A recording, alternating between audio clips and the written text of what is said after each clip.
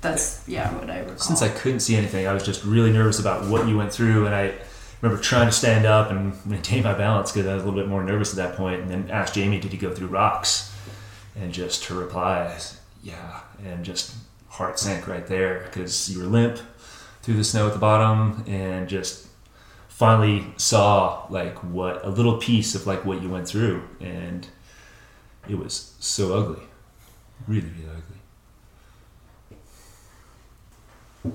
I know both you and Jamie and Alistair both kind of independently said that watching that crash, they both almost threw up. Oh, it's absolutely. gross. Yeah. Yeah. I hope I never have to watch something like that again. Yeah, it's the worst thing I've ever seen happen to a human being. Yeah. Wow. Oh, yeah. By a huge margin. Wow. Welcome to the Blister Podcast, a program dedicated to interesting people, the great outdoors, and a bunch of other stuff we like. I'm Jonathan Ellsworth, the founder of Blister, and today I am extremely happy to be alive and to be recording this podcast once again. As some of you now know, 9 days ago on the 9th of July, which happens to be my birthday, I went out with 6 of my good friends on a ski tour on Independence Pass in Colorado. But what started as a fun day in the mountains with friends turned into something much darker. There was a bad accident, and I am very fortunate to be alive. But I am not exactly okay. I suffered a broken neck while tomahawking, unconscious, down a scree and boulder field. As you just heard my friends describe, it was a pretty grim situation. So I am sitting here recording this with a broken neck and a severely unstable cervical spine, and I undergo surgery this Thursday. I am extremely fortunate to be alive, and beyond fortunate to be able to walk and talk. The purpose of this episode is twofold. First, we wanted to get the details of the accident out, especially to the thousands of you who have contacted me expressing your concern. Thank you so much for that. Second, anytime there is an incident in the backcountry, it is imperative to go over the details of what happened. And so this podcast is a conversation with 5 of the 7 of us who were out on Independence Pass that day. It is the first time we have all been together to talk as a group and to debrief. And our major hope is that you will take away some lessons that may keep you and your friends safer in the backcountry. This episode is a pretty tough one, but if you or anyone you care about spends any time in the backcountry or in wilderness areas, we hope you will take the time to listen. So, as some of you now know, I was involved in a pretty serious accident while ski touring on July 9th. And so what we want to do today is I have a number of the friends who were with me that day, and we want to talk about what happened, and I want, frankly, this is kind of the first time since that day that I've had most of this crew reassembled to debrief a bit about what happened that day, about some of our decision making, about some of the things we think we did well, about some of the things that we think we could have done a bit differently. And the bottom line is, any time there is a nearly fatal accident, it's only responsible to try to sit down and assess and go over the decision-making processes and that sort of thing. So the intention here is to, one, let you guys know what the hell happened out there, but also the hope is that, truly, the hope is that some of you might maybe change a few things or think a bit differently about when you're out on a ski tour, or mountain biking in a wilderness area, or out climbing. I think that there are lessons that can be learned, and we've all learned a lot. And Yeah, so that's what we're going to try to do today. So with me here, actually, we'll start with the one person here who wasn't out that day, our strikingly handsome audio engineer, Justin Bob. Yeah, my job here is to kind of ask questions from outsiders' perspective. Having not been there, I have a lot of questions, and I have a different kind of perspective on why one person in the group had a first aid kit and why some were wearing helmets and others weren't. And just, I think, being a ski patroller and being out in the mountains a bunch, I'd see complacency in all sorts of different areas of activities, and to no fault, complacency is something we all do, but that's going to be kind of my angle for asking questions, is why suddenly with a season change decision making can be so affected. Yeah. And not to say there were bad decisions, but that's why these things are called accidents. Yeah. So sitting across from Justin is actually Justin's sister, Jamie Autumn Bob. And Jamie was out with us that day. Jamie, what do you do for a living? I am a nurse. I'm a cardiac nurse at the moment. So, yeah, I've had experience on ski patrol as well. And I haven't worked in the ER for a very long time, but I, at one point, was a certified trauma nurse. So I've had some experience. Yeah. And, yeah. Yeah. Sitting next to Jamie is Alistair McMullen. Alistair, former roommate of mine. What more? The horror. Alistair lived in a very small apartment with me with two very large dogs and like 70 pairs of skis. There's always skiing to escape too, so yeah. It was all right. And so Alistair has just been a friend for I don't even know how many years, and is one of the people that I end up skiing with sort of all the time. Whether we go up to the mountain together or not, it's like bump into Alistair. And so he was out with us that day on what would have been a very ordinary tour, right? Like the kind of thing we do all the time. So he's going to be weighing in a little bit on this too. Next to Alistair is Nate Murray. Nate is married to Jamie Autumn Bob. And Nate, what is it that you do?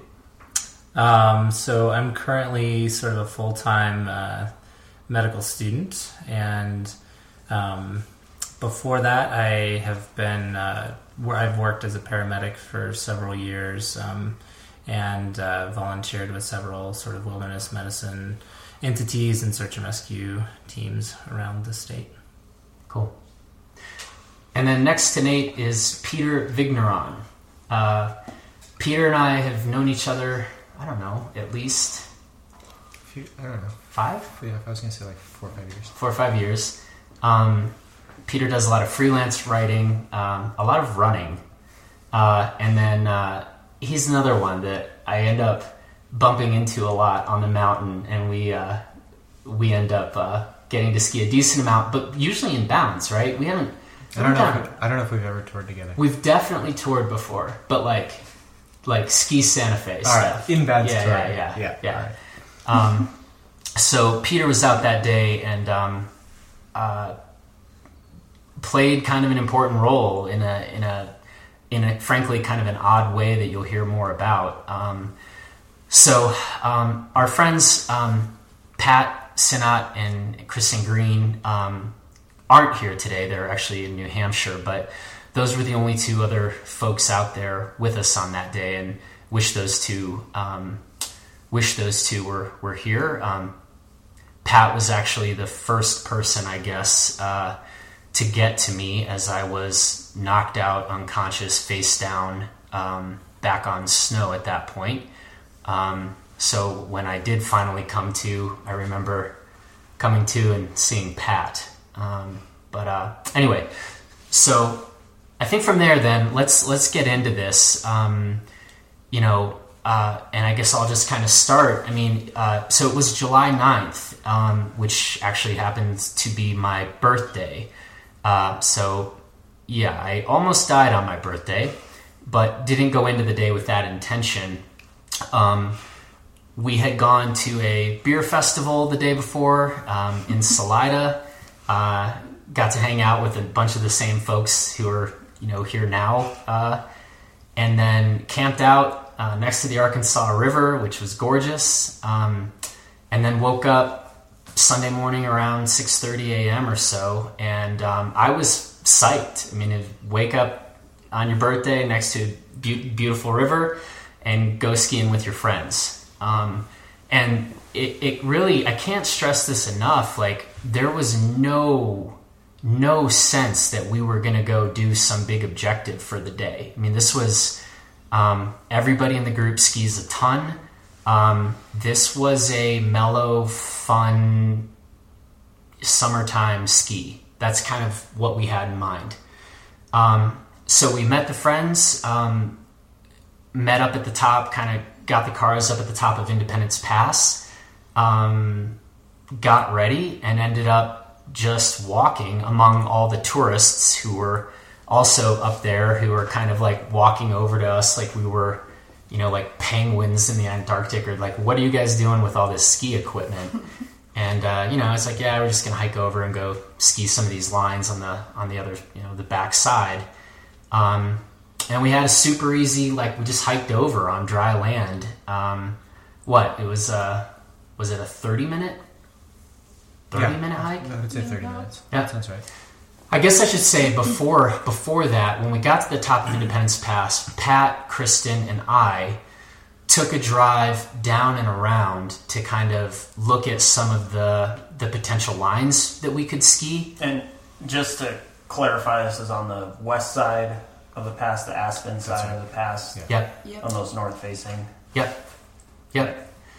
And so, I don't know, about 5 to 10 minutes of driving, pretty quick, we saw pretty clearly what looked like the obvious line. You know, there was kind of two prominent patches of snow quite close to each other. And, you know, it was like, that's what we're going to ski, you know, one of those.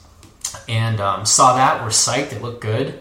No question that, you know, as happens when it's July, there was a kind of prominent strip of snow surrounded by a ton of rock. But they were solid strips of snow. There was nothing in between, really. Yep. It was a good, solid shot to the bottom. Looks like it drained right down Yep. to where the ski field started up there. Was that part of the decision making for finding those patches? They were like the biggest patches or Yes. the best. Was it like kind of tunnel vision? Like you get up there, you see them, and you're like, we need to go to those. Yes, for sure. For sure. Right. There was Is that- two... I'm seeing different faces. Well, I'm Well, they weren't in the car. I wasn't in the car, Yeah, but gotcha. I'm thinking about how I was evaluating like whether or not it was a good idea to go just leave from the cars. Yeah. And part of what I was thinking is that it was Pat and Kristen who had been up there a couple weeks earlier, who had done some skiing off Independence Pass, and I consider Pat and Kristen to be like very sort of like sober, responsible people when they make ski decisions. Not that I don't consider Jonathan, but I just like I know Pat and Kristen's kind of way of thinking about things, and I just didn't think they were like, yeah, that looks great. Not like we're gonna get rowdy. Yeah. Yeah. So I was like, if they think it's good to go, I'm sure Yeah. it's good to go. Gotcha. The three of us in the car, it was like that, and we just got really excited. And again, these were not like heavy looking lines. It was just like, that looks awesome, we want to ski that. This is it was the obvious call. There were kind of two big patches next to each other, and the plan was, you know, we were then just we drove back up to where our friends had parked on the top of Independence Pass, and we were just going to walk over off the top, ski down, and then we were going to have, you know, a hike out, you know, like a hike out down to the road, and we were just going to hitchhike back up Independence Pass, get a car at the top. So you guys find the line, you hike to it. Yep, we walked out easy. And you all skied it once.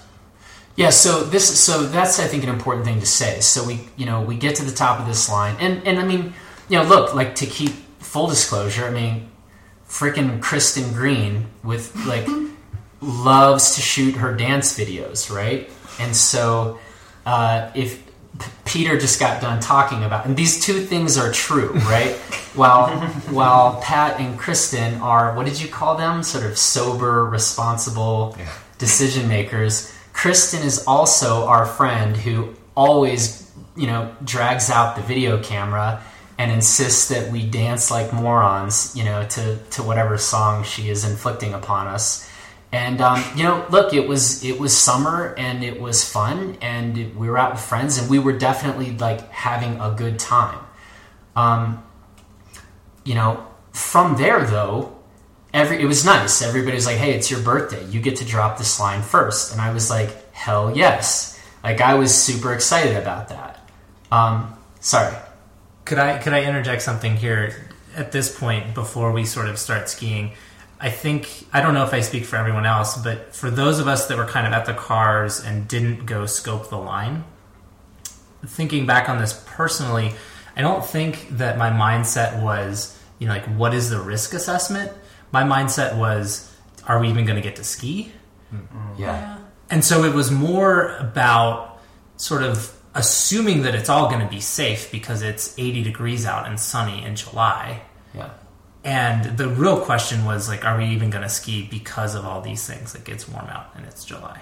Mm-hmm. So I just kind of wanted to interject that. Like, I think, at least for me personally, given the dancing and the easy hike in and the shuttle, it all sort of fit this picture of, like, this is an easy day. Yep, for sure. This is a day where I didn't feel like we had to really think about risk assessments, to be honest. Mm-hmm. So back to, we shoot our stupid little dance video. That's mandatory. Well, yeah, it is mandatory with our group. I know that. You're right to point that out. That was your favorite part. Just admit it. And so, the friends are like, it's great, right? They're like, hey, it's your birthday, man. You get to go first. And I was psyched about that. And so I got on top of the line, and there was a little bit of like a rollover at the top, which honestly was about the, like, literally the only thing looking at on that line where you're like, okay, let's just be cautious on that. And then honestly, I was the first one on snow. And so, of course, my antenna were up. I definitely, when I got on that line, I was like, I don't know how punchy and grabby this snow is. I don't know if there's huge sinkholes in the middle of this. I don't know if there's rock everywhere. And so dropping in was not this casual, like whatever you want to say. It was a little bit like. So you were assessing risk as you were about to drop in. For sure. You were like.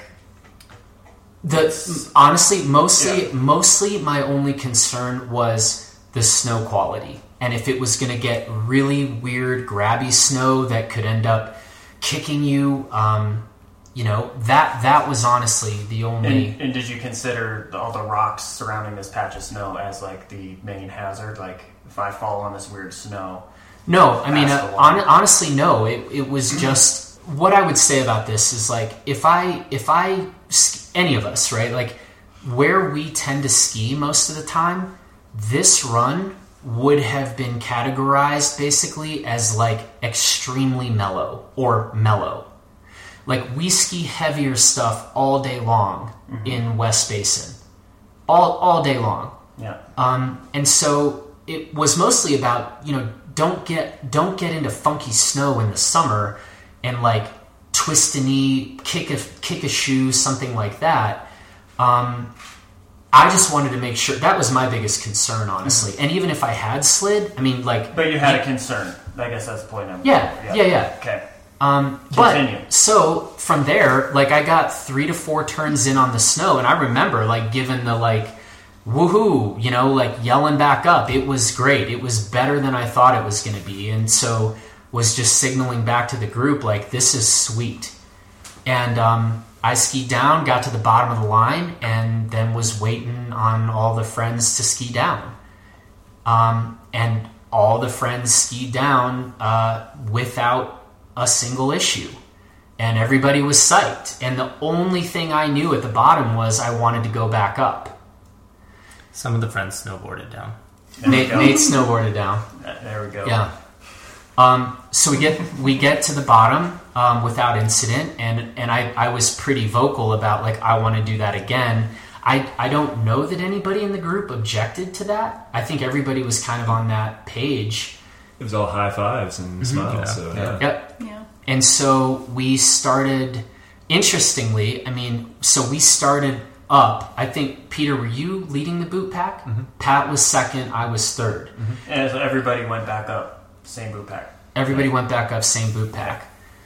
So you guys go back up. Now, Well, generally. Well, So Jamie, Alistair, and I kind of all pulled over maybe 3/4 of the way up. yeah. Right before kind of the last, like the breakover when it got a little steeper.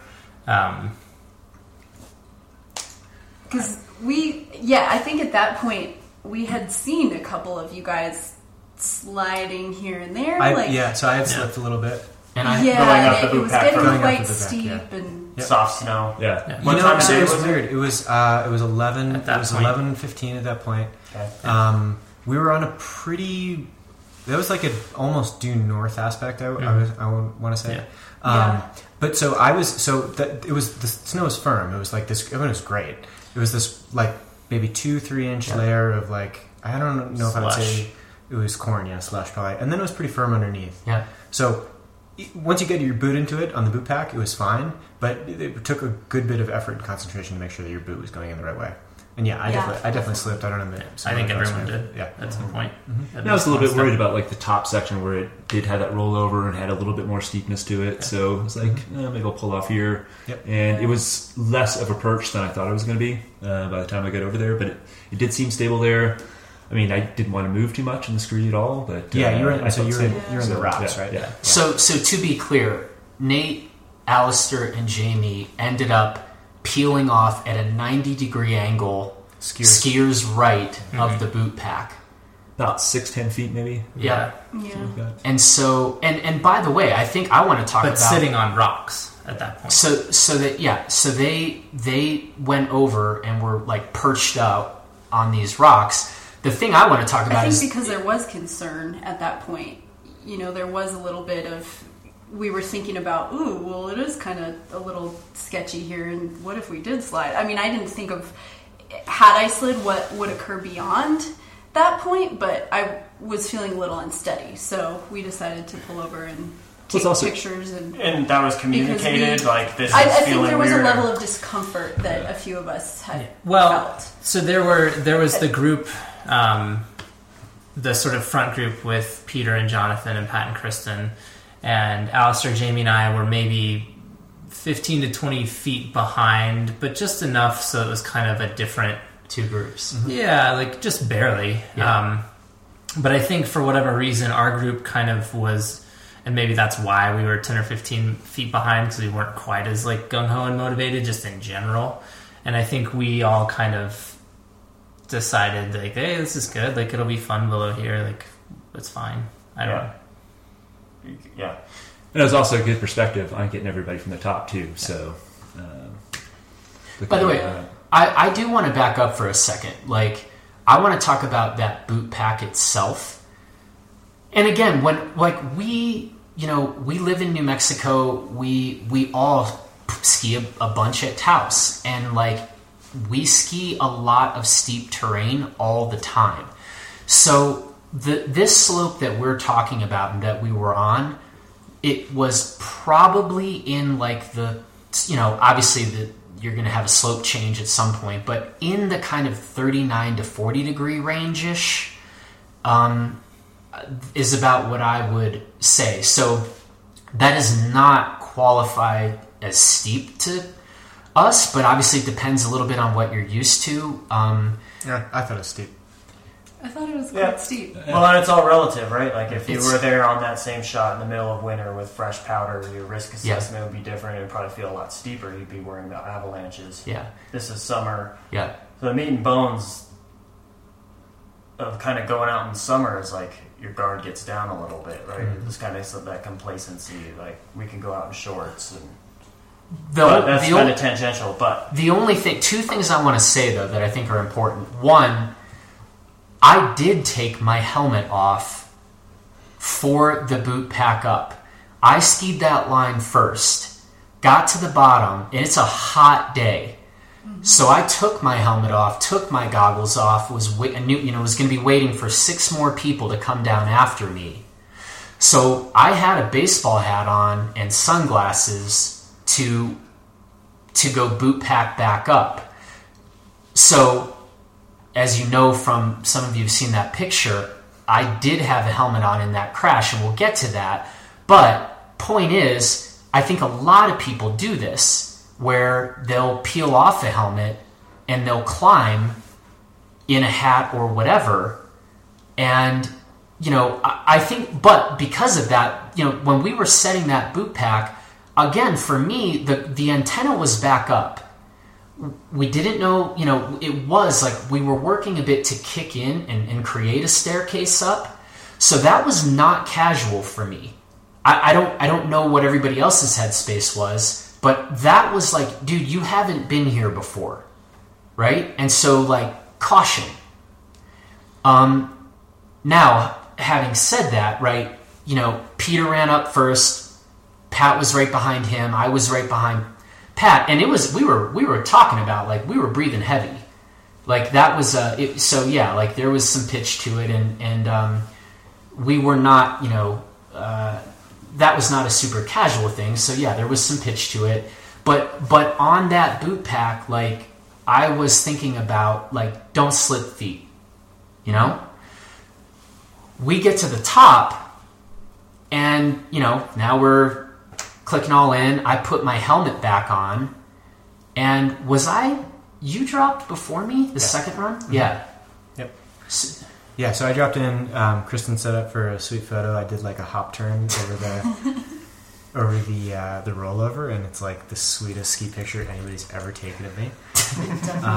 And then I skied fairly aggressively to the bottom, and got to the very toe of the snow patch that we were skiing on, and turned around and started taking off my gear. I took off my skis and my boots and put on running shoes, and I have this big floppy straw hat, so I took my helmet off and put that on too, and then waited for the next person to descend, which was you. Yeah. So then I went next, and dropped the line, and remembered, had Nate and Alistair and Jamie, sitting down skiers right. And, look, it's blister, right? And like we are constantly, like, I was on a new pair of skis that day, and, these guys kind of know the drill when we're out skiing. It's like, photos that we're going to put up on the site are always useful. And so I'm sitting there skiing, and these guys are like shooting some photos on phones or whatever. And I remember something got weird on the snow, and I like screwed up a turn basically, and like whatever, no big deal. But I was like, crap, like I think I may have screwed that photo up. And so kind of pulled over, stopped, and then was just waiting, and felt like I had waited for a couple minutes, and wondered why Pat and Kristen weren't coming down. And there was that rollover at the top of the run, so I couldn't see them and didn't hear what was going on, and I was kind of just standing there. It felt like 4 or 5 minutes. And finally I was like, well, I don't know what they're doing, but I'm going to run back up the boot pack and, like, at least get back up to where, like, Nate and Alistair and Jamie are, and I can, like, make a few more turns again, because right now I'm just sitting here standing there. So I do run back up that boot pack, and now I am going to go over to where Nate and Alistair and Jamie are hanging out. So I'm shouldering my skis, right? Skis are off, run up the boot pack. I get onto the little side hill that they had kind of kicked in. It was a pretty ugly side hill, to be honest. And to be honest, like, was coming over and, you know, Jamie was like, hey, let me get your picture. And like, I kind of stopped for a second and, you know, we were, you know, she took a picture and then I was just like walking over to them. And at that point, I don't know if Nate and Alistair and Jamie saw something different, but it basically felt like I was side hilling, took a downhill step, and the snow just kind of blew. Like it had gone sort of more isothermal at that point, and felt like I kind of blew my downhill foot. Without a ski, you were walking at this point? Yep. Shouldering skis. Yep. And I'm not going to lie, like at that point, I like slipped and was kind of surprised. But honestly, like, frankly, the terrain, I guess compared to the stuff that we are accustomed to skiing, this still felt like I was in no big deal territory. And I sort of thought this was going to be one of those things where, like, you slide a couple feet and then you just kind of come to a stop in 4 or 5 feet. So I did not, like, to be clear, I did not fall and immediately, like, go code red, you know, like, dig in, fight as hard as hell to self-arrest. I thought it was a little more casual than that. Except I didn't stop in those 4 to 5 feet, and now suddenly, like, some speed is built up. And frankly, even at that point, it was like, okay, time to, like, kick in and self-arrest. And that didn't go according to plan, you know? Like we talked about, it actually was pretty firm under a couple inches of slush. And I wasn't kicking in as easily as I thought I would have. So I know a couple of you guys have said, as I was sliding, that there was a moment where it like, oh, cool, like it looks like he caught it. I don't know if that's accurate. That was what I was thinking. I didn't really see the potential for the kind of fall that you took there. And after you lost it there, I thought, oh, no, not a problem here. It's soft. He'll be able to grab back in. And it looked like you nearly stopped it and then gained some speed after that. That's where I really got concerned. Went out of my sight, and I didn't see you till like limp at the bottom, like going back through the snowfield. So I missed out on the rocks completely until after realized what happened. Yeah, so what I saw is you slipped. I heard you kind of yell like, oh, fuck. And then I saw you trying to self-rest a little bit. My concern actually initially was that there was a ski above you, like nuking down after you, and I yelled, watch out for the ski. And then it looked like you almost were able to slow yourself down or get control of yourself, and then you weren't. And then at that point, I don't know why, but that was when it was really soon after that you started tumbling, had tomahawking or ragdolling. And you ragdolled a few times in the snow, and then you went over the cliff, which was like a 8 or 10 foot high snow drop off into rocks is how I would describe it. And the ragdolling in the snow was really scary. It looked like that was going to do some pretty serious damage. And then when you went over the cliff and into the rocks, it looked like that was going to be potentially fatal or definitely very serious damage. And my memory is that after you came through the rocks, you were limp. And you kind of slid across the snow a little bit. But as soon as I saw you come through the rocks, I grabbed my pack and started going uphill pretty fast. So I wasn't paying super close attention to what was going on with you as you were starting to slow down and stop. Did you guys have anything to add about, and I think to try to set this up for people listening, so as I'm sliding, I am on the far skier's right side of the run. Yeah. And again, we are skiing a patch of snow with massive rock, zero snow whatsoever to the right, zero snow to the left. And as I was trying to basically what I felt like was when I had enough speed, and when I tried to heel in or toe in, I don't honestly remember what point, it bounced me, and so rather than bring me to a stop, it kind of bounced me out, and then I was fairly screwed. Well, and where you fell, because you were going toward the side of the run, there was a small area of snow, or a small part of the run that instead of sort of funneling down into the kind of the run out area that had snow, there was a small part of the run that kind of the fall line broke over to skiers' right and toward the cliff that you ultimately went over. And so there was a little bit of that played into it, where you found yourself in this really odd place where you were above a just small part of the run or the patch of snow where the fall line was going to take you not into the run out, but over into the scree field, basically. Yeah. And that breakover became also very steep because it almost had sort of a bit of a cornice shape to it. Yeah. Yeah, and I remember flying over what it looked to me like a wind lip. Yeah, exactly. And I remember flying through the air over that thing and thinking this, this landing is going to be real not good.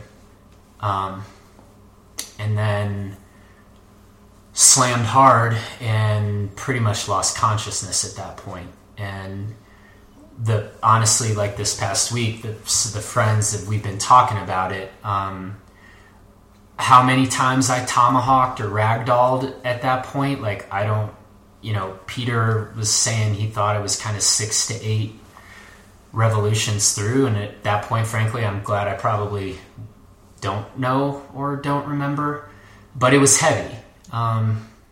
It was heavy. Well, and I think at that point, where I was, and I don't know if it's different from you two, but I think once you went over that wind lip, we lost sight of you until you made it back out you actually ended up back onto snow because this patch doglegged. And so I think at that point, Peter was the only one that actually saw that part of your fall. Uh-huh.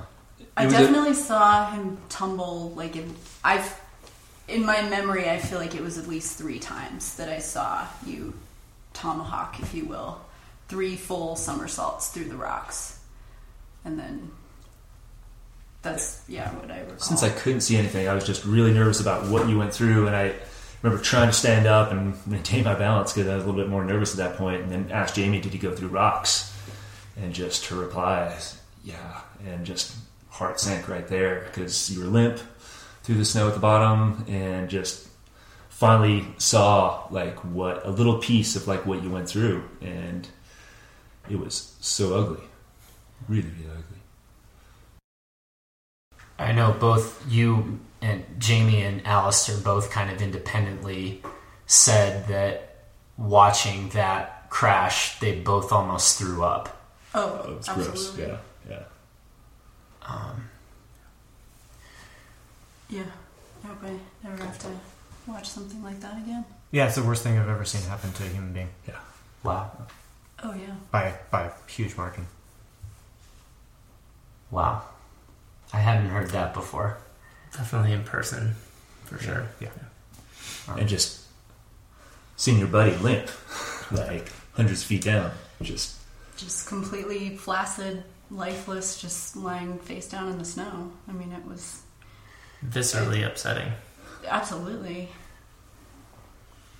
I was afraid of, what we would ski down to. And that's when Nate said, you told me after the fact, you said, I thought you were dead at that point. Yeah. I at least thought that was a very real possibility.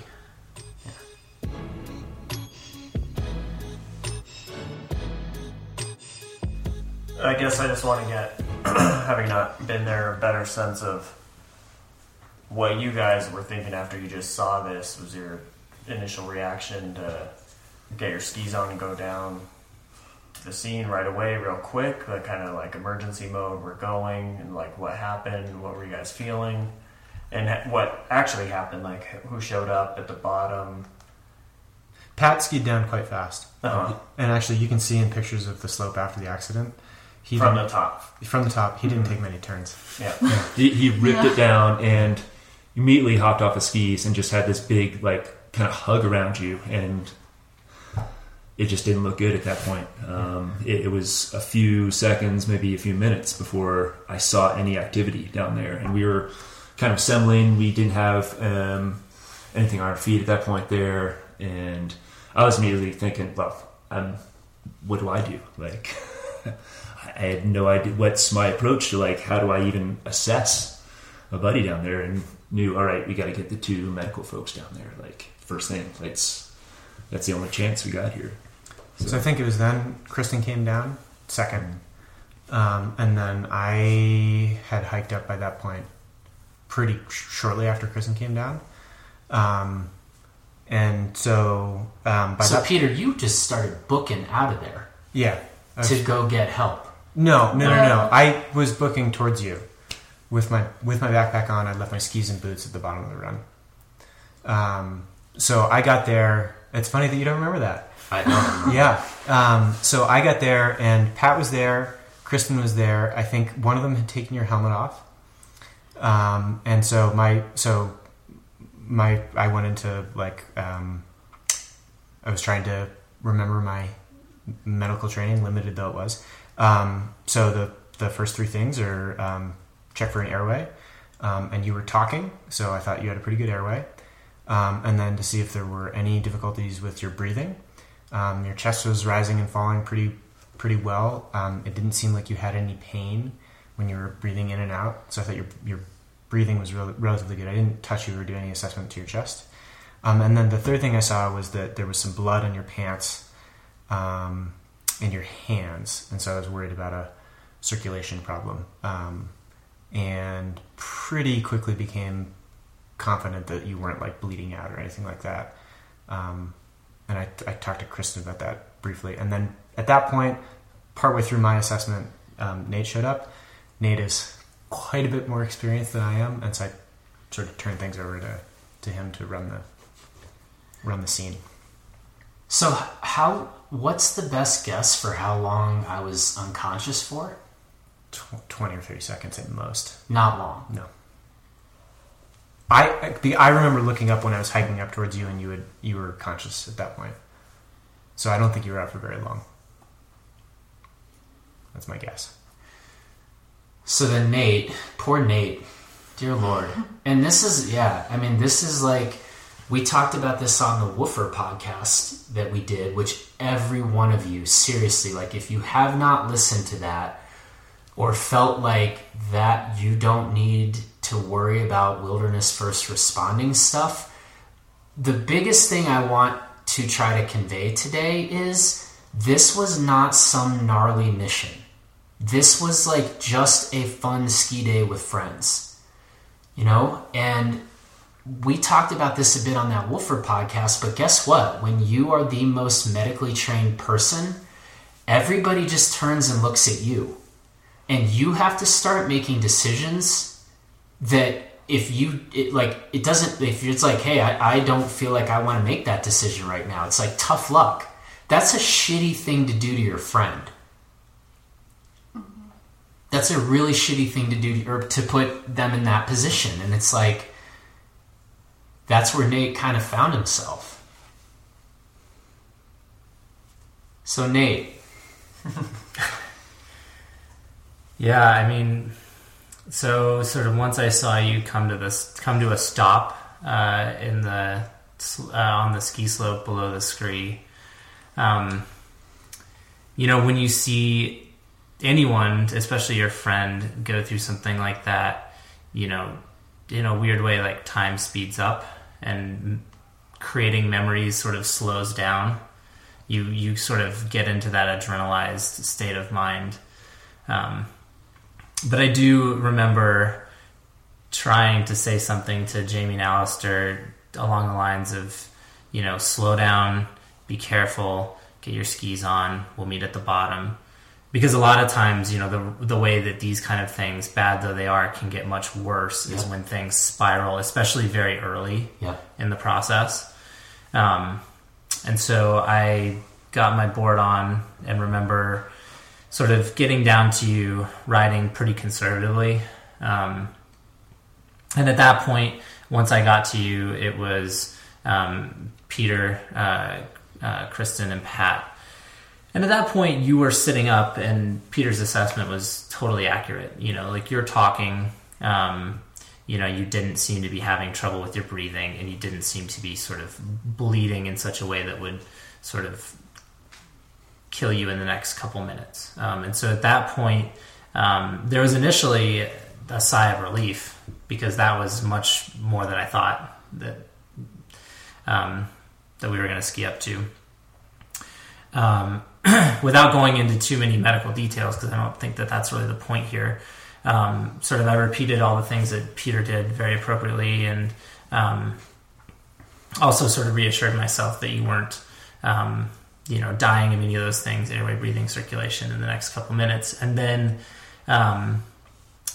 it was also very clear that you had at least some sort of head injury. At that point, you knew your name. You didn't know sort of anything else about what was going on, what state we were in. And so it was pretty clear that you had some sort of concussion. And so at that point, we kind of slowed down, and Peter and I had a talk, and we started the process of kind of deciding how we were going to further assess you, but also get this group of 6 people to get you out of the backcountry. Yeah. By the way, I want to pause for 1 sec. One thing, so 2 things here. One, I said before this is lost, when we put that boot pack in, I put my helmet on my backpack and booted up in a baseball hat. If I had fallen on that boot pack, The first one, or if that second time, if I had run up the second time and fallen, I don't think any of you think I'd be alive if I didn't have that helmet. I don't think any of you remotely think. No, not at all. Yeah. I mean, who knows? But I think it is very safe to say you wouldn't be talking coherently with your friends, making a podcast and editing, the world's best gear review site. So, yeah. And I honestly just keep looking at that puncture on that helmet and think, whatever rock punctured straight through, like sliced that helmet, that's what would have hit the side of my head. And I'm wagering nothing that I survived that. Or I'm a vegetable. Those are your 2. Yeah. And the biggest thing that I think I'm going to think about now is, again, I was being cautious that first time up that boot pack. Was being careful, but so what? I mean, I think the bigger thing for me thinking about is not I'm going to be careful now, so I'm cool. I think the bigger thing is, what is your exposure when you're putting in a boot pack? What happens if I slide on this? Where do I end up? And, if it's the middle of winter and the answer is, well, I slide down a nice, snowy couloir to the bottom, that's very different. So Nate and I chatted. I remember being pretty quick. I ran up and tried to yell at you guys to try to get you to stay closer to the top of the run, because I was concerned that somebody be close to the top in case we needed to go get cell signal or something like that. It didn't seem to me like you guys had cell signal. So I came back down. When I came back down, I realized that you were asking the same question over and over again, which is what happened, and I realized that is a really common sign of a head injury. And so then Nate and I had a quick chat, and that was when I was like, all right, it seems like his level of responsiveness is diminished. We're pretty far away from help. It seems like the prudent thing right now it would be to go just like make a call, and I don't think there's. I mean, we didn't even really have to discuss it that much. And so we talked quickly about my plan, which was to grab my pack, which had my car key, leave my first aid kit with Nate, and then just try to get out and get cell signal as quickly as I could, knowing that if I didn't get cell signal at the top of the pass, I was probably going to have to drive towards Aspen, which is what happened. Yeah, I mean, I remember that being one of the easier decisions of the day. Mm-hmm. Given the way you were talking, Jonathan, it seemed quite possible that you would, from there deteriorate and become much worse if you had a worse head injury. And so I think that was, exactly what we needed to do, was to sort of try to get as many resources to you as fast as possible at that point until we knew more. Yeah, and just so everybody's like clear about what I was thinking, which is like worst case scenario is you have a very severe head injury, there's going to be swelling in your brain, you have potentially like a very short window of time where you might, if we don't get you to an emergency room, you might die. Yeah. Like I thought it was possible that you were going to die or sustain like a permanent brain injury just sitting on the side of the hill. Absolutely. That's what I was worried about as well. Now, was there any decision making, like any worry about, all right, going up versus going down? Yeah, we did talk about that a little bit. And I just thought, so two things. One is that I actually thought I'd be quicker going up. And then two, I knew that there's a vehicle at the top of the pass. And I was worried that if I got down to the road, I was just going to be at the road with no cell signal and like trying to hitchhike. Yeah. Mm-hmm. And I didn't want to do that. Yeah. And at this point, Peter had already gone up and yelled to you two to kind of hang out. And that was part of the process too. Like our initial thought was, okay, they're higher up, they can go for help. Yeah. But then we had there was, for you guys to go back out, it was either back up the boot pack where Jonathan had slid, or kind of this gnarly scree slope. Whereas from where we were, Peter had it was still a gnarly scree slope, but it was less. It looked doable. It looked hard, but doable. And so this was part of our conversation about, like, is it better to send you guys? Is it safe? Is it not? And I think I was concerned about seeing what happened to Jonathan, asking you guys to go back up, the steepest part of the boot pack that we stopped before. And then one final concern that I had was that I had been on the scene. I knew I'd seen all of the fall. I knew some of Jonathan's symptoms, and I was really confident that I could make a pretty good report to EMS. And I wasn't sure, just like we were having trouble communicating. No, all I heard was maybe something about a phone. Yeah. And check phones. Yeah. We both didn't have service. Yeah. That's not happening here, so what's the next step? So. Yeah. But I was pretty impressed with, that attempt at communication, and, you've got to have clearly defined roles, and you all just kind of immediately went to that. And well, and I think that's a fascinating thing to get just briefly into the group dynamics. Even though, you say, if your buddy who you're out with is the most medically trained person, it's going to fall on them to be sort of the decision maker. There is this sense of, you hit the ground and stop moving, and then all of a sudden, like, all of our roles in this skiing group were very plastic. Yeah.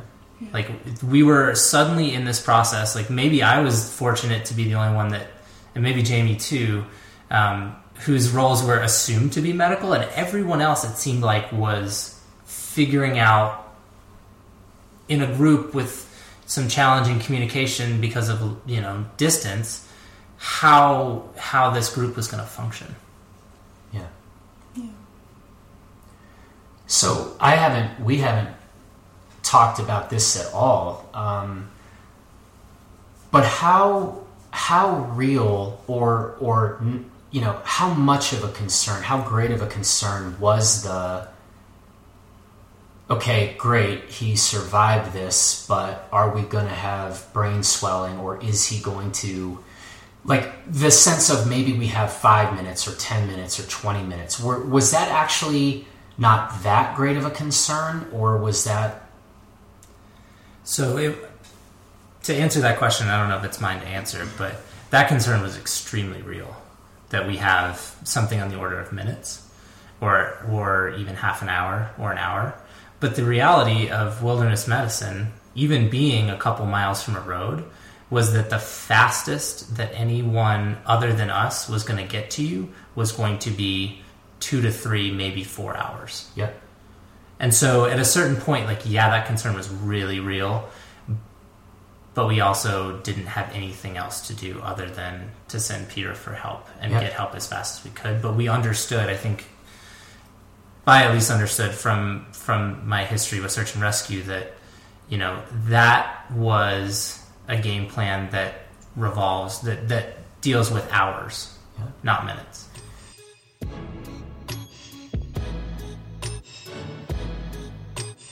Let's get back to the narrative. So Peter takes off to go get help, and I am still perseverating and kind of sitting upright and still super fogged out. Like I don't know what's going on at all.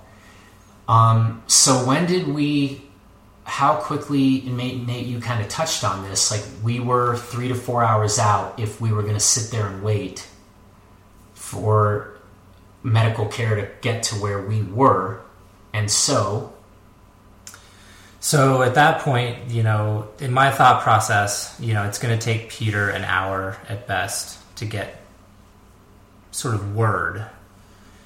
Even if at that very moment they sent a helicopter, which would be the fastest way, I think you were 2 hours away from a hospital, and that's being generous, probably 2.5. Yeah. And thinking about how long it would take search and rescue, you know, like if search and rescue were to like hike up to you, to get you into a litter and take you down, I think you would have been 8 hours from a hospital, reasonably. And so at that point, it sort of became clear that we had to start thinking about how to move you out of the backcountry ourselves with our group of 6.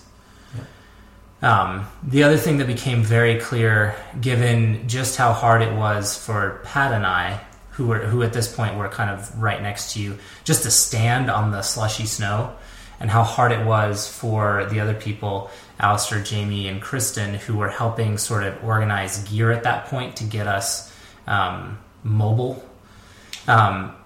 Looking at how hard it was for us to move across terrain, it became clear to me that the idea that we were going to sort of fashion some sort of carrying device for you and to carry you out of the backcountry across this terrain was going to not be good for you, and it certainly would have put us at risk just for injuring ourselves trying to move you across this terrain. For sure. And so at that point, sort of my priority was, let's see if Jonathan can start moving under his own power with some assistance out of the backcountry. But before you did that, you'd done a complete assessment. That seems like an important part. Yes. So, you know, the assessment was as complete as you can do in the backcountry. So, you know, with moderate exposure, obviously you still had your jacket on and cut anything off of you. It seemed to me that you did not have any neurological deficits that would make me concerned about your spinal cord being intact. You were able to sort of move all your extremities. The question really was, at a certain sense, you could not tell me, as much as I would like a patient to tell me, that your spine didn't hurt or that you didn't have pain in your neck when I pushed on your neck, because you couldn't even tell me what state we were in. Right. That being said, you were more sort of interactive with me. Like, you would answer those kinds of questions. And so it came down to this judgment call, you know, which we can get into a little later or in more depth, about the risks of trying to stand you up and walking you, the risks of carrying you, and the risks of just sitting here. Yeah.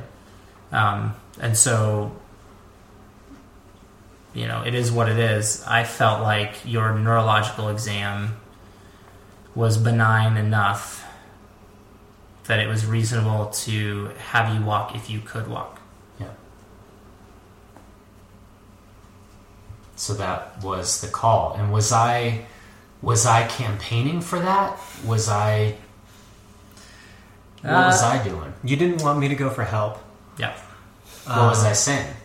When I first yelled up at those guys, I was like, "Hey, stay up top in case you need to go for help." And you were like, "Look, why we don't need to go for help?" Or like, "Are we doing that?" And I was like, "Just in case." And then I remember when I went for it, I thought you said something then too. I probably did. Yeah. Just to be smart.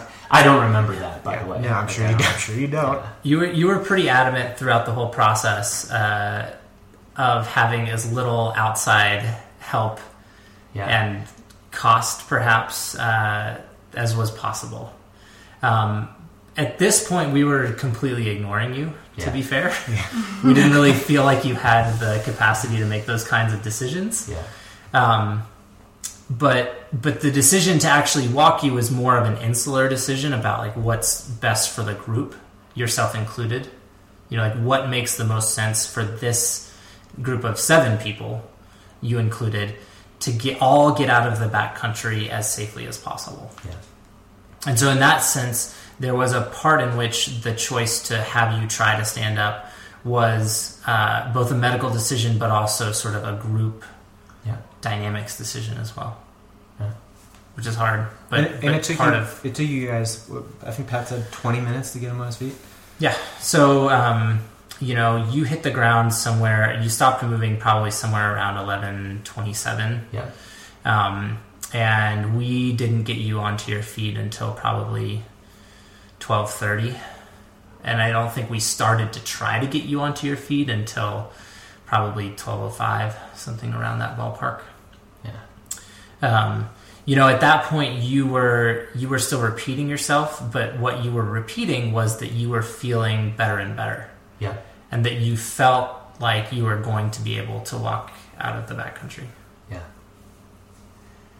And as far as you could tell, stable vital signs. Yeah, and to be honest, nothing that I could find on your exam was indicative that you were wrong in that assessment of yourself, other than the fact that you hit your head really hard enough to make you repeat yourself. Yeah. And honestly, it felt like I'd been jumped and been beaten senseless with baseball bats, right? Like, so, but, there's no question, and I said this, I think, a couple times to you guys, I played football, and, it kind of felt like a couple of the hardest hits or the hardest games I ever played in, and, I was brutalized. And so, but that's what you do. You get the absolute shit kicked out of you, and then you stand up and it's next play. And I think that's why I was advocating so hard to walk, was a little bit of that's what you do. Like, if you obviously feel a compound fracture, I wouldn't be like, I can walk, but it was like, I'm brutalized, but and I think the fact that it took me so long to even get up, with the disposition of of course you walk it off, of course you walk out. Well, I couldn't do that for almost an hour from when half an hour from when we sort of assessed you and decided that's what the course was going to be. Yeah. But an hour from the impact. Yeah. Probably. Which means to me, boxers, they get knocked out, they're scrambling to try to get up in seconds. It took me an hour. So can I ask sort of what Alistair and Jamie, I think at this point, my recollection of it is that you were helping Kristen kind of doing gear stuff and getting the crew organized when sort of Pat and I were sort of dealing with the patient. What are your experiences of this? Well, I didn't feel like I could add anything to just your medical assessment there. No training at all, and felt kind of ridiculous just staring there and watching, So I switched into a mode, all right, I got to be productive here. What can I do? Equipment down at the bottom, so Peter's equipment, started moving that, and at least started shuffling things down the mountain. It was so much gear, 2 pairs of boots, 2 backpacks, 2 pairs of skis that each of us had to carry down, and at least initially. And so I knew that was going to take some time. The scree field was super loose, just was not comfortable at all to walk on. And it was just, all right, let's get out of the screw field, and then we could really make some progress moving down the hill. So trying to get equipment just past that first barrier, and until you guys are mobile, and then we can start worrying about, all right, do we need additional help for Jonathan, and are we going to have to leave equipment here, or just deal with it at that point. And at that point, sort of, Jamie and I had a powwow that I found was super helpful, just to... Yeah, I was kind of panicked because, truth be told, I mean, I've taken care of patients in a lot of emergent situations. They're people I don't really know as a very close friend, and I was kind of so panicked that I actually kind of was not thinking at the moment about something as simple as administering Advil to you, because that, you were asking for Advil, and it was horrible to see you in pain. And you kept on asking, does somebody have Advil? Somebody please give me Advil. And Nate pulled me aside and said, no, remember, like, if he has a brain bleed, it's going to promote brain bleeding. And that was my fear too at the time. And so I just, and I think to see Nate so concerned really had me worried. But I was confident at that point. I think we all had, done a great job of communicating with one another and making a decision to leapfrog our equipment out and make sure, Jonathan, you had water and we were protecting you from the sun and things like that. And I was really impressed with our group. So from my perspective, at this point, I had climbed out of the basin that we were in. I'd run along the path that we came up. I kept asking people if they had cell signal. None of them did. Finally, I jumped in my truck. I drove down, and then I parked on the side of the road to see if I could see you guys. And we saw you. We saw you pull up. Yeah. So what I saw was 3 people still at the accident site or close to it, and then 3 people descending. And that made me really, really scared, because I thought, okay, 3 people are coming out to get more help, and Jonathan can't move. And that was about as bad as I felt. I was like, I can't get help right now. I can't get contact. I'm going to have to drive to Aspen, and it's just as bad as I think it is. So that was my frame of mind as you guys were leapfrogging gear. It turns out much more innocuous than that, but that's what I was going through. Well, I mean, and I want to bring up at this point, like, it's easy to talk about a lot of the medical decisions, and it's easy to sort of, point out, I think we did a lot of things really well. But I think a lot of those really key decisions were group efforts. Like talking about sort of what medicines we should give or should not give Jonathan, and whether we should give him water by mouth, all that kind of stuff. Like that was a collaborative effort. Like it's so hard for any one person to make all those decisions right, like in a vacuum and alone. Like I think going back to sort of the initial decision about going for help, I mean, having that decision be made in a discourse between you and I, Peter, mm-hmm. was just super helpful. I didn't feel, I don't think at any process or any part of this process, I felt like alone as this sort of. That's awesome. Like I really leaned on, I mean, it was a group effort.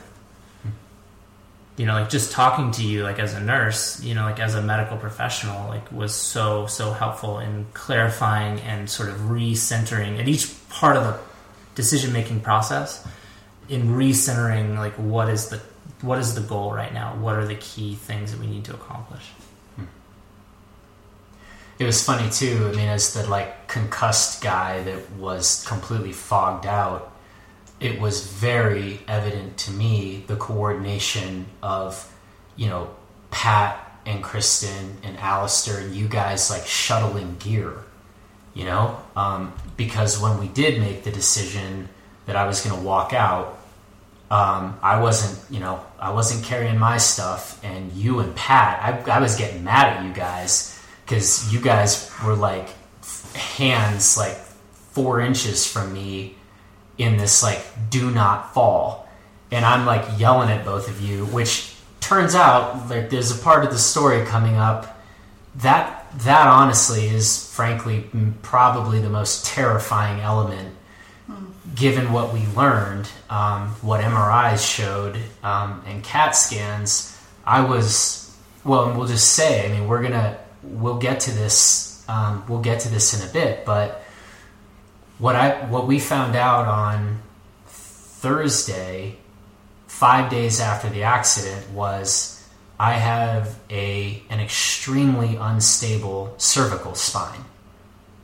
I had sprained or torn 3 ligaments at C6. So the idea of walking down, having been knocked out, and walking down a scree field and a boulder field in ski boots on an hour exit out of Independence Pass could have had an incredibly bad outcome. But what I'm proud of is you've already done a really good job of explaining why that was the decision. I mean, this is gnarly. Like, you don't get to have the, like, this is the perfect clean decision that has, super low risk. It was all high risk. Sitting around and waiting for 8 hours when you guys weren't sure if I had 20 minutes. And so do we want to talk about that walkout or the decision? I mean, what do we want to say about that other than I was getting real snarky with you in particular, Nate? It was delightful. And I was like, damn it, like, let's walk faster. And I mean, I think the only thing that I would personally like to talk about with that walk was sort of the inertia. Like, we'd made this decision and we were going to see it through, barring any changes. And I want to highlight, like, the amazing, like, help, with moving all the other stuff and the support from, like, the rest of the crew. And then I think what was interesting about it was sort of the end of the walk, the transition from wilderness medicine thinking to sort of front country medicine thinking. But I think that might be for another day, unless other people have sort of other thoughts about that walk. I mean, I think from my perspective, my head felt like it was getting, granted, we're talking from knocked out, making zero sense. I felt like the fog was getting lifted like the longer we walked, but I was in a lot of pain. And I remember, right, I sat down, I think, at one point, and was just like, dude, this is, and it wasn't broken bone, it wasn't broken knee or hip. It was around the back, and I mean, it was a brutal. I mean, I think you guys have already described it well, but there was a lot of pain. But we weren't worried. I wasn't worried. I mean, and that's the thing. Maybe I didn't say this well enough. What we know in hindsight is walking out on extremely uneven terrain with an unstable cervical spine. If I had slipped or fallen, I mean, that could have been game over, or I'm paralyzed right there. And so poor Nate and Pat, who maybe had a bit more of a sense of those stakes, which is why they were trying so hard to. They weren't holding. We weren't walking locked arm. We couldn't have. But it was like they just had hands up. Like, if this guy falls, we're gonna try to. But like, yeah, slipping in that terrain could have been. I don't know, Nate. Life-changing. Yeah. But by the time we hit the road, I was in a lot of pain, but the head was feeling a lot better. I don't think I was not 100%, which I don't think I was aware of that. But but there was an ambulance waiting there, and I saw 2 paramedics. Right, they took me in the ambulance, and at that point, out of stubbornness, out of probably some sense of like, I have been in a lot of instances. I've taken big hits in my life, and I've gotten up from them and like kept going and like ended up being fine. And so I was waving off the paramedics pretty hard, but they also assessed me and effectively said, like, this is your call. You don't have to take this ambulance ride to the hospital. And again, it seems like bizarre. Like, I was bizarrely against this, but I was like, I'm not taking this ambulance ride, and I'm not going to your hospital right now.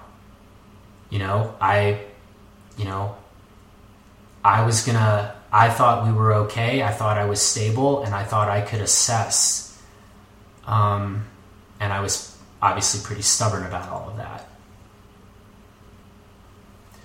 So I think we're going to try to wrap up, and there's another part of the story that I really want to talk about, again, because I think it really matters for other groups. There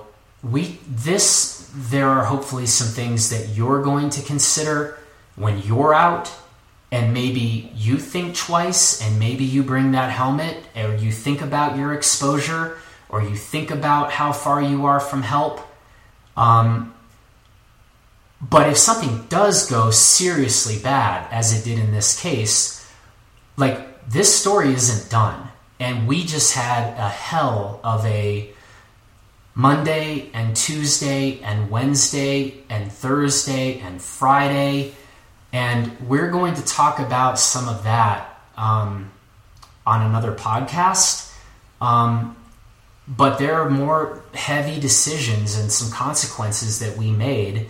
To not leave this as a cliffhanger, again, 5 days after the accident, I did have an MRI, and it was determined that I do have severe instability at C6. So I am headed toward a surgery this Thursday to fuse C6 and C7. And all things considered, I think hopefully this has gone for a while, but we've told you what happened in detail, and hopefully a lot of you feel the way I do and thinking you only have a fusion here with a chance of, if the surgery goes okay, a chance of a 100% recovery. People are asking what my headspace is like right now, and I'm just grateful, super grateful. So any last assessments about that day? What we should have done differently, could have. I've already mentioned a few things, but is there anything else to say before we wrap?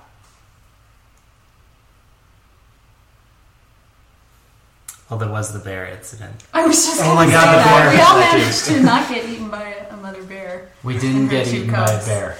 that were on the walk down. Kristen was the first hiker to make it to the road.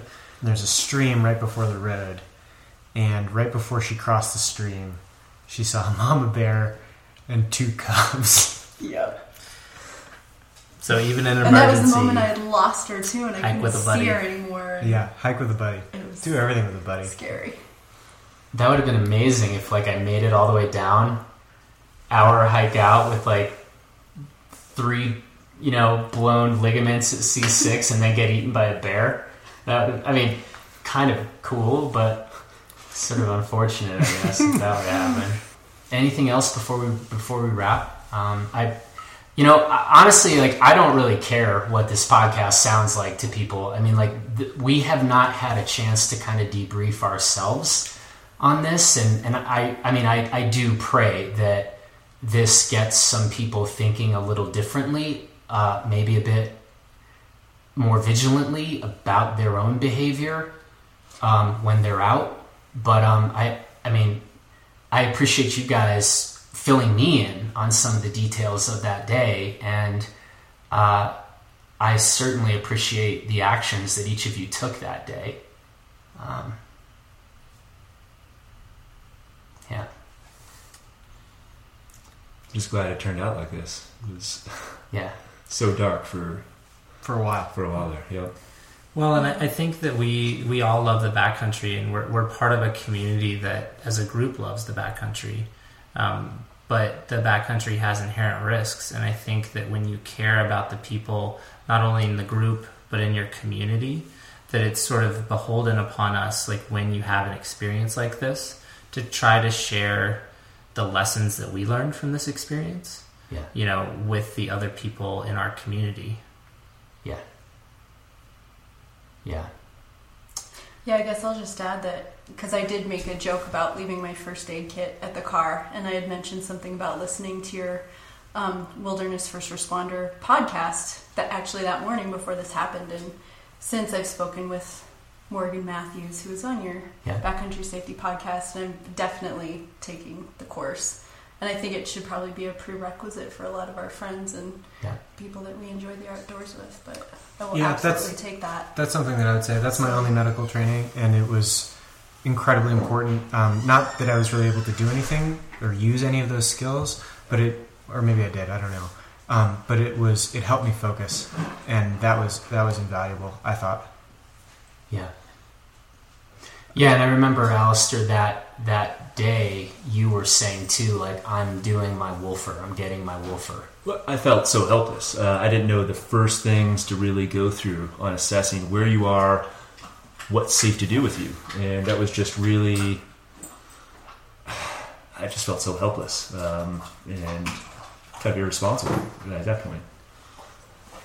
Okay, then last thing, I'm looking into which device. I haven't decided, but because my experience with this was mostly frustration that I couldn't get help sooner, I think I'm likely going to start carrying some sort of GPS, either a spot or a locator beacon or a cell phone or something like that.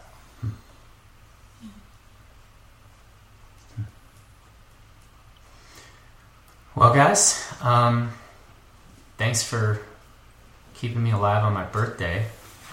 And we certainly made it a memorable one. And to see, to hear and see and have experienced what you guys did in an extremely heavy situation, I'm proud of you guys, and I'm super grateful. So, thank you. And we will be talking more about some of this. So stay tuned for that. If we don't record the second part of that conversation before Thursday, then I will be talking to you on the other side of a surgery, which I hope goes well. Anyway, stay tuned. Thanks, guys. That's it for this edition of the Blister Podcast. I want to say thanks to our strikingly handsome audio engineer, Justin Bob, and I want to send a special thank you to my friends who were there for me on the 9th, and who have continued to be there for me since. To Pat and Kristen Sinnott, thank you. Kristen, I will happily dance for your music ski videos till the end of time. To my former roommate, Alistair, I'm sorry that our apartment in Taos was littered with skis and dog hair and countless empty jars of sun-dried tomatoes. That was super weird, yet you never complained. You have a big heart, a heart that's almost as big as your beard. Thank you, Alistair. To Peter, thanks so much for being the runner on that day. Honestly, a person could hardly ask for anyone better to go run for help than an accomplished marathoner. So thanks for putting your talents into service that day. Thanks, Peter. And to Nate and Jamie, thank you so much for everything you did that day and all that you've done every day since. These two have sat in ER rooms with me, in neurosurgeon consultations with me, and they've already committed to watching all of Twin Peaks as I recover after the operation. Side note, Nate and Jamie often refer to me as their child. And see, guys, if you ever do have kids of your own, they're going to be a piece of cake compared to dealing with me. So, you're welcome for that. And thanks to all of my other friends who have checked in to make sure that I'm okay and to ask how they could help. And to everyone who has written in, I am extremely grateful for all of you. I know how lucky I am to be alive, but I am even luckier to have such stellar friends and such understanding and supportive parents. So thanks to all of you and to everyone listening. Please take good care.